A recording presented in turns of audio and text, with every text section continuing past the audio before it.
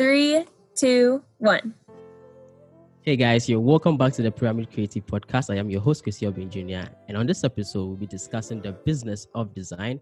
And I have here with me Victoria Ross. Victoria is a creative designer. She's on the market for user design and marketing researcher. And welcome to the show, Victoria. Hi, thanks for having me.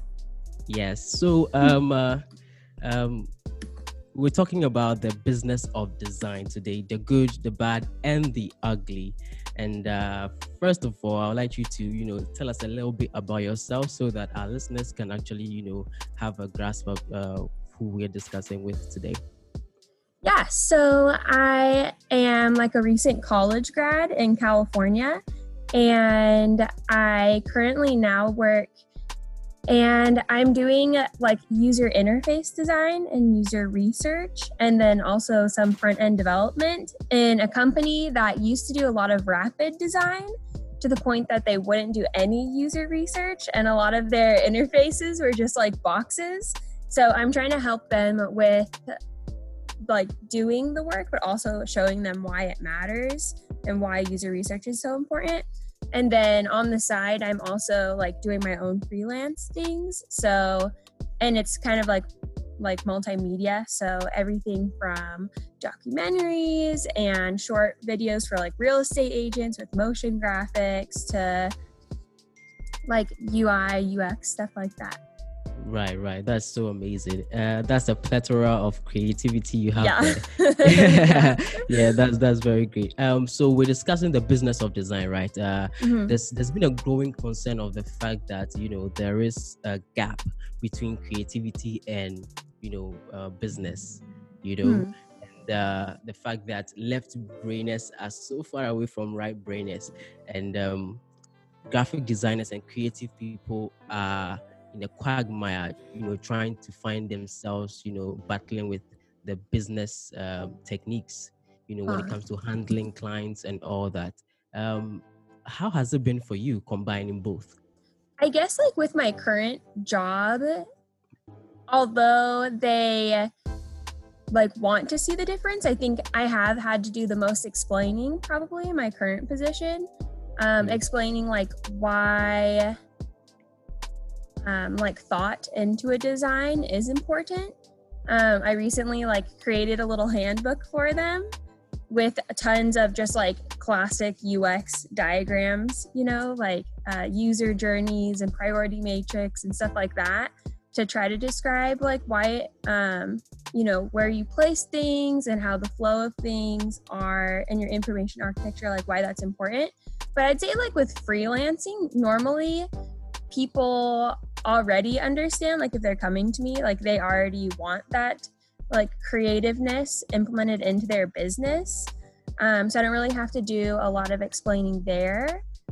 I'd say like with freelancing though, sometimes it's really hard to read your clients, and figure out what it is that they want. Like some people are really easy, but other times you really have to be intuitive of like what that person's style is, because sometimes it's not like modern design and they are like kind of like a themed personality.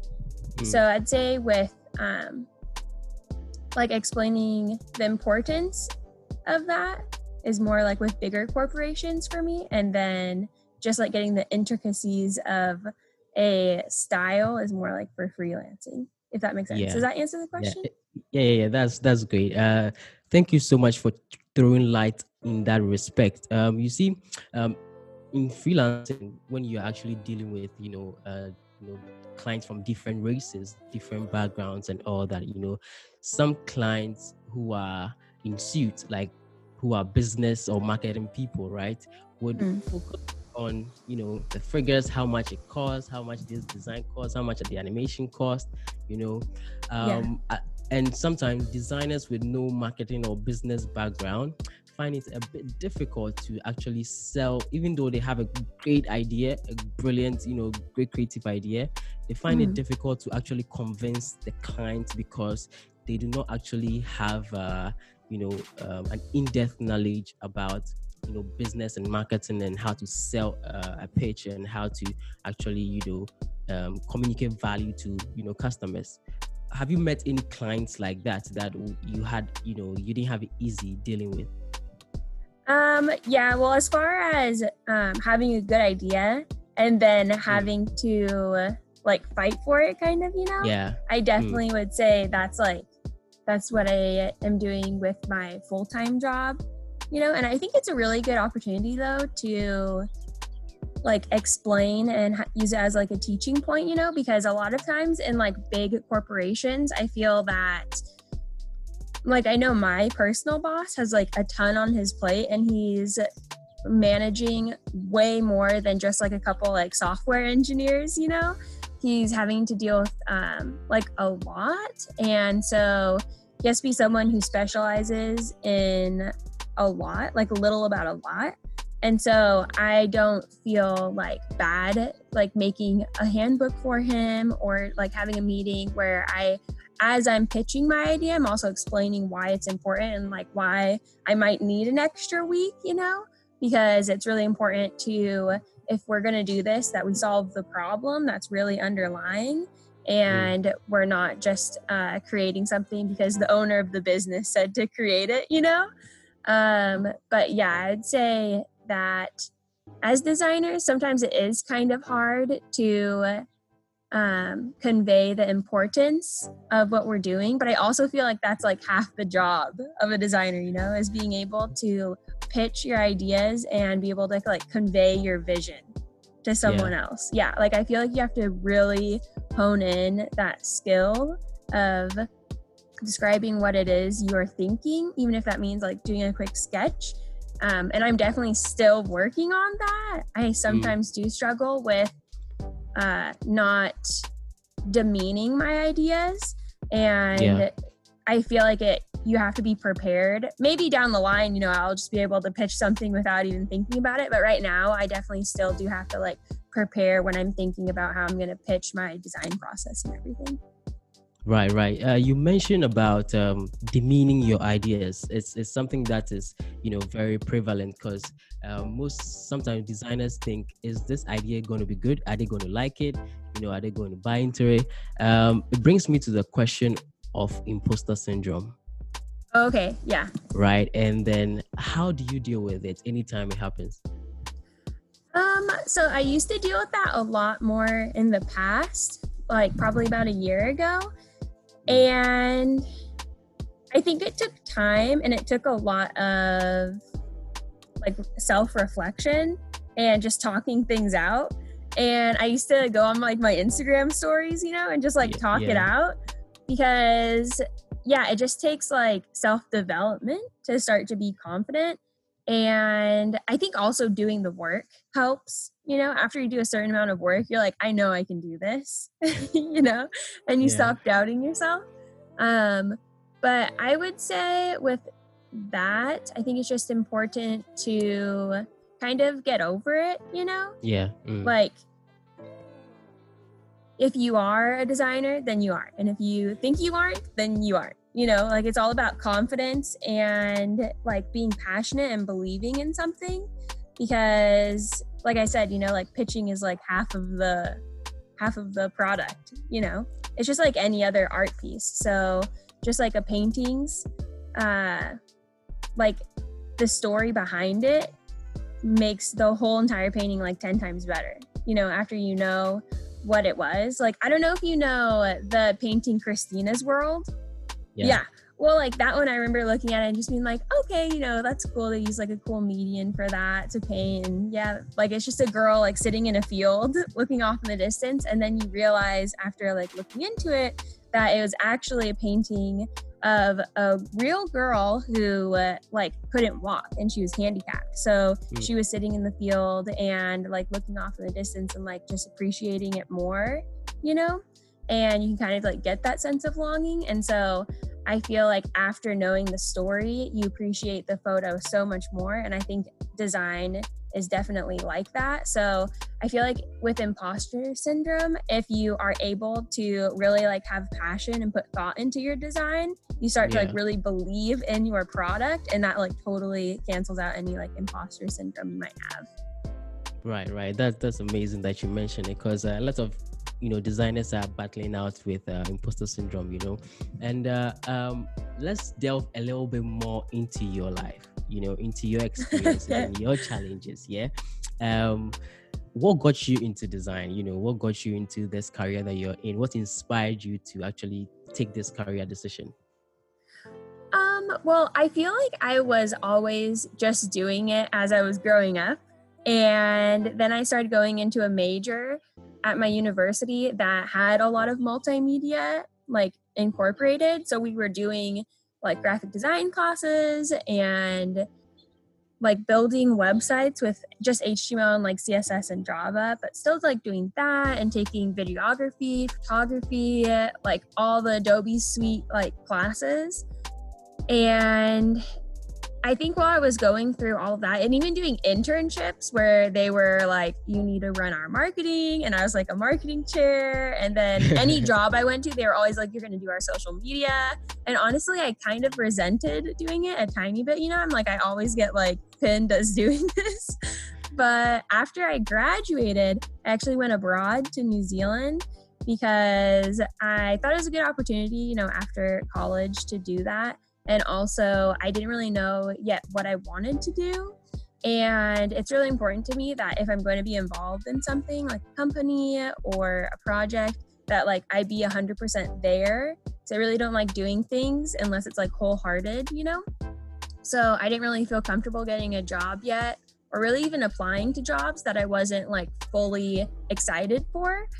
So I went to New Zealand. And there is actually where I started doing like job searches and stuff. Because when I was in college, I was really like saturated with work, and I didn't have any time either really to do like job searches or anything. I would literally be like, I was like a manager where I worked. So I'd be working, and then I would have put in my headphones, put in like audiobooks as I'm working. And then as I walk to class, be listening to the audiobook, get to class, like do a test, do a presentation, and then immediately go back to work, because it was an on-campus job too. So I would literally just like constantly be working, and then like spend time with my boyfriend or my friends afterwards to have like that balance. But I really didn't have any time. So once I was in New Zealand and I had all the time in the world, I started doing the job search, and I literally was just going through Google and looking at descriptions of jobs. And I read one about, it was either UI or UX, I can't remember, but I was like, oh, okay, yeah, like I already do that, and I really like that company that they were listing it for. I really like their values. I started looking into that, and I was like, okay, I actually could definitely see myself like professionally doing UI or UX. So that's when I started like building my portfolio to be a little bit better than it was, and taking on more projects and getting over that imposter syndrome. Even though I had literally been doing this for years and had worked in the field before, I still had to get over that. And that's pretty much it. Yeah, ever since a year ago, I really like intentionally like started hitting it hard rather than kind of passively doing it because it always was pinned on me or it was like a class project. I started really like diving into it a lot in the past year. Right. That's really exciting to know. You're an original. Yeah. What about you? Because unlike me, right, I graduated with a major in accounting. Oh, okay. Yeah. So how did I become a designer? So first year in university, right? I was doing a little bit of politics, and then I got elected to be the public relations executive for my department. Yeah. And then one of my duties was to, write newsletters, was to write mediums, was to write memos, was to do publicity and all that. So I felt like design and then multimedia was part of my, duty. But it had nothing to do with my course because I was doing accounting, auditing, taxation. It had nothing to do with it. So I was like, okay, I had to push myself to the direction where I had to combine both, I had to learn design. I went online, I did some online courses, I went to YouTube, I watched a lot of videos, I watched a lot of Chris Do, I listened to a lot of audiobooks, and yeah. So I just discovered myself that I had passion and love for creativity, and coming from a background where accounting is just figures and boring and all that, combining both gives me, an easiness to be able to do both, because I'm not being battered by the fact that accounting is boring, and I'm just, right in the middle. So even if I'm doing like an accounting study and I'm a little bit tired, I can just switch to graphic design, Photoshop, Illustrator, InDesign, do some few designs, and then doing that will release tension, and then I would go back to, balancing the equation, So that was what helped me. So I started right from the get-go, level 100. And then before I finished, I had my own design agency, online design agency. Oh, wow. Because I felt like, business is trying to create something out of nothing, So I actually, added my business background and then created an agency on campus that I actually was teaching my friends how to do design, because design at the time was a big thing, and there were just a handful of us who could do design. It was a business school. So everybody was just business, math. So if you could do design, then you had an added advantage, So I was very popular on campus because I was designing all the campus posters, flyers, and everything, elections, I was good. I had all so I just decided to make it a business, turn it into a business. And then, yes, I was able to do that. And then, so I have a couple of clients that I work with in Ghana here. And then, so right after school, I just decided to do design fully, cool. And then branding fully. So now what I do is I help startups, build their brands. I help them, I teach them about design, and I teach them about business, So talking about the business of design today with you is something that I'm very passionate about, I'm very passionate about. So that's how come I got into the space. How do you feel about like the business of design? Like, do you feel like it's really hard pitching like the importance of design to be incorporated? Not quite. I feel that the advantage I had was to come from a business background, So I know what the marketing manager is talking about. I know what the accounting lead is talking about. I know what the PR manager is talking about. So if I'm pitching a business, I'm pitching a design, I'm thinking from the perspective of the marketer. How would the marketing manager see this particular design if I pitch it? So that's the thought process that goes into my design. And then it works because they literally think that way. They're all about how are people going to like this? How are people going to appeal to it? How are we going to sell more products with this design?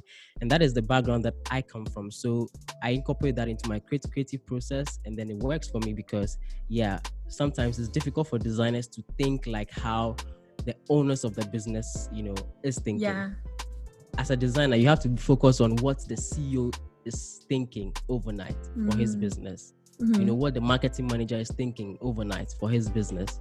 Once you're able to think like that, if you're thinking in return on investment for this design, because they are going to invest in you, in your creative. So if you think of how you're going to give them return on investment and build their equity and build their market advantage, and give them a competitive advantage over their competitors, then that is, a good investment for the company. So as a designer, if you begin to think like that, I think it gives you an edge over other designers who do not think in that direction. Yes. What do you normally lean on when you're pitching to like the founder of a startup or their marketing chair? What do you normally try to identify as the benefits of what you're presenting? Is it like this would have high ROI, or it would like I don't know, like what would you like pitch as the factors of why they would want to go ahead with it? So for example, I was dealing with a startup bank, and then one of the questions they were asking me was the fact that how are they going to appeal to the millennials, the youth, between the demographics of 19 to 35. Because their competitors have capitalized on those areas, right? So coming in fresh into the market, they wanted to know how they could, steal their competition from the other companies. So I was like, you see, now in the age of social media, okay, the age bracket, everybody wants to do things faster. I want to be able to transfer money from my phone to a friend, through my phone. I want to be able to, kind of have accessibility. I don't have to go to the bank before I can make a transaction. From the comfort of my home, I can, sit there, transfer money to someone elsewhere in another country and all that. So coming up as a new bank, one of the things that they should focus on is mobility. Okay. All their services should be highly mobile. Yeah. They should pitch out. They should use in their marketing. They should use people that fit the demographics. They should do things that the young people are doing these days, using Snapchat, TikTok. So once I begin to talk like that, they understand that I'm coming from a point where all they want is competitive advantage and they want sales. Yeah. They don't want to hear me talk about typography and color schemes and color palettes and they want to hear that. All they want is, this is the return on investment we're going to get from this particular campaign or from this particular design or from this particular strategy, So once we begin to talk like that, they think of, okay, wow, this is going to help us. Okay, then let's do it. Then they go ahead and do it. But what it has actually done is it has given me a step ahead of them, So I know what they want and I know how to give it to them. Yeah. So once you're able to do that, I think pitching won't be a problem. If you go into the boardroom and you're talking about typography and color schemes and all that, the CEO or the marketing manager won't pay attention to you. It doesn't make any sense to them. What they want to know is, how can this, design sell the product? So if you're able to talk in that sense, then if you're pitching, in terms of color, you can say that, okay, so these people that we are going to sell to have a cultural issue with red as a color. So nowhere in the design should we put anything like red.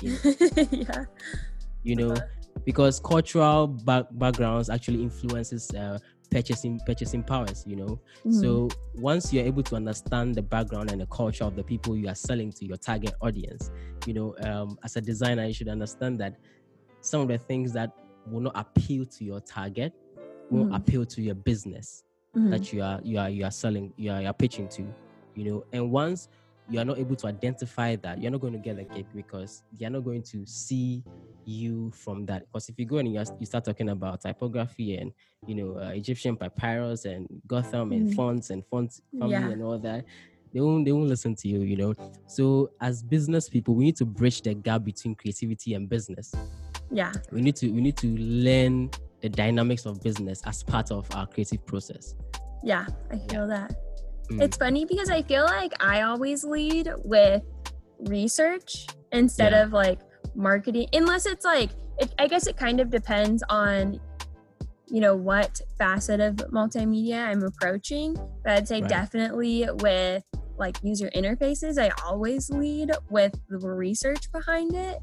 Because I feel like that's gotten the attention of my employers the most, is when because although you could say like, oh, if we do it this way, or if we like include this information, it'll be more helpful. But I feel like I usually try to come in and say, I did like some like A/B testing with like 5 different prototypes, and we found that this test was 25% like quicker, which means that the people on our plant are going to be able to access information quicker, respond quicker, and also not waste like time doing their job looking for information. And so I feel like normally I always lead with like the data, and I don't know if it's because I like don't have like the confidence in determining what the problem is without doing research, but I just like to have that backup, you know, of like we did the tests, we did the work, and like we know for a fact that this is, at least in this round of testing, like the best route to go. Yeah, I think that's the way to go. Leading with data also helps, because these people are business people. The marketers are business people, and they want figures, they want data. So if you lead with data, you actually speak in their language. And then it helps them understand the creative point of view that you're coming from. So it's a step in the right direction. I totally agree. Yeah, and I think it's honestly like shocking to them sometimes how much a design can impact their business goals. Like it being more speedy or it being more user-friendly and bringing like numbers into your design. I think usually I always get some kind of shock reaction on how much just like a simple prototype redesign helped. I think that normally my clients or bosses are usually pretty surprised by how much like a good design can impact their business goals. And when you're able to like bring numbers into it and say, oh yeah, this was like 25% faster, usually they're pretty shocked that just like by a redesign and a prototype, you're able to affect your like business so much. Yeah, so last week I did a pitch for a company, right? And I had to decide between using a video, shooting a video, commercial, and then using print, doing outdoor billboards and stuff. And they asked me to advise them on how to go about it, what to choose, either video or print. Video was quite a little bit expensive than print, obviously. But I told them that, 60% of all products sold online, was because someone saw a video of the product. Yeah. Someone saw a video of the shirt and said, ooh, it looks good on that guy. I want one. Someone saw a video of the headset, and said, ooh, it looks good. It sounds good. So I want one.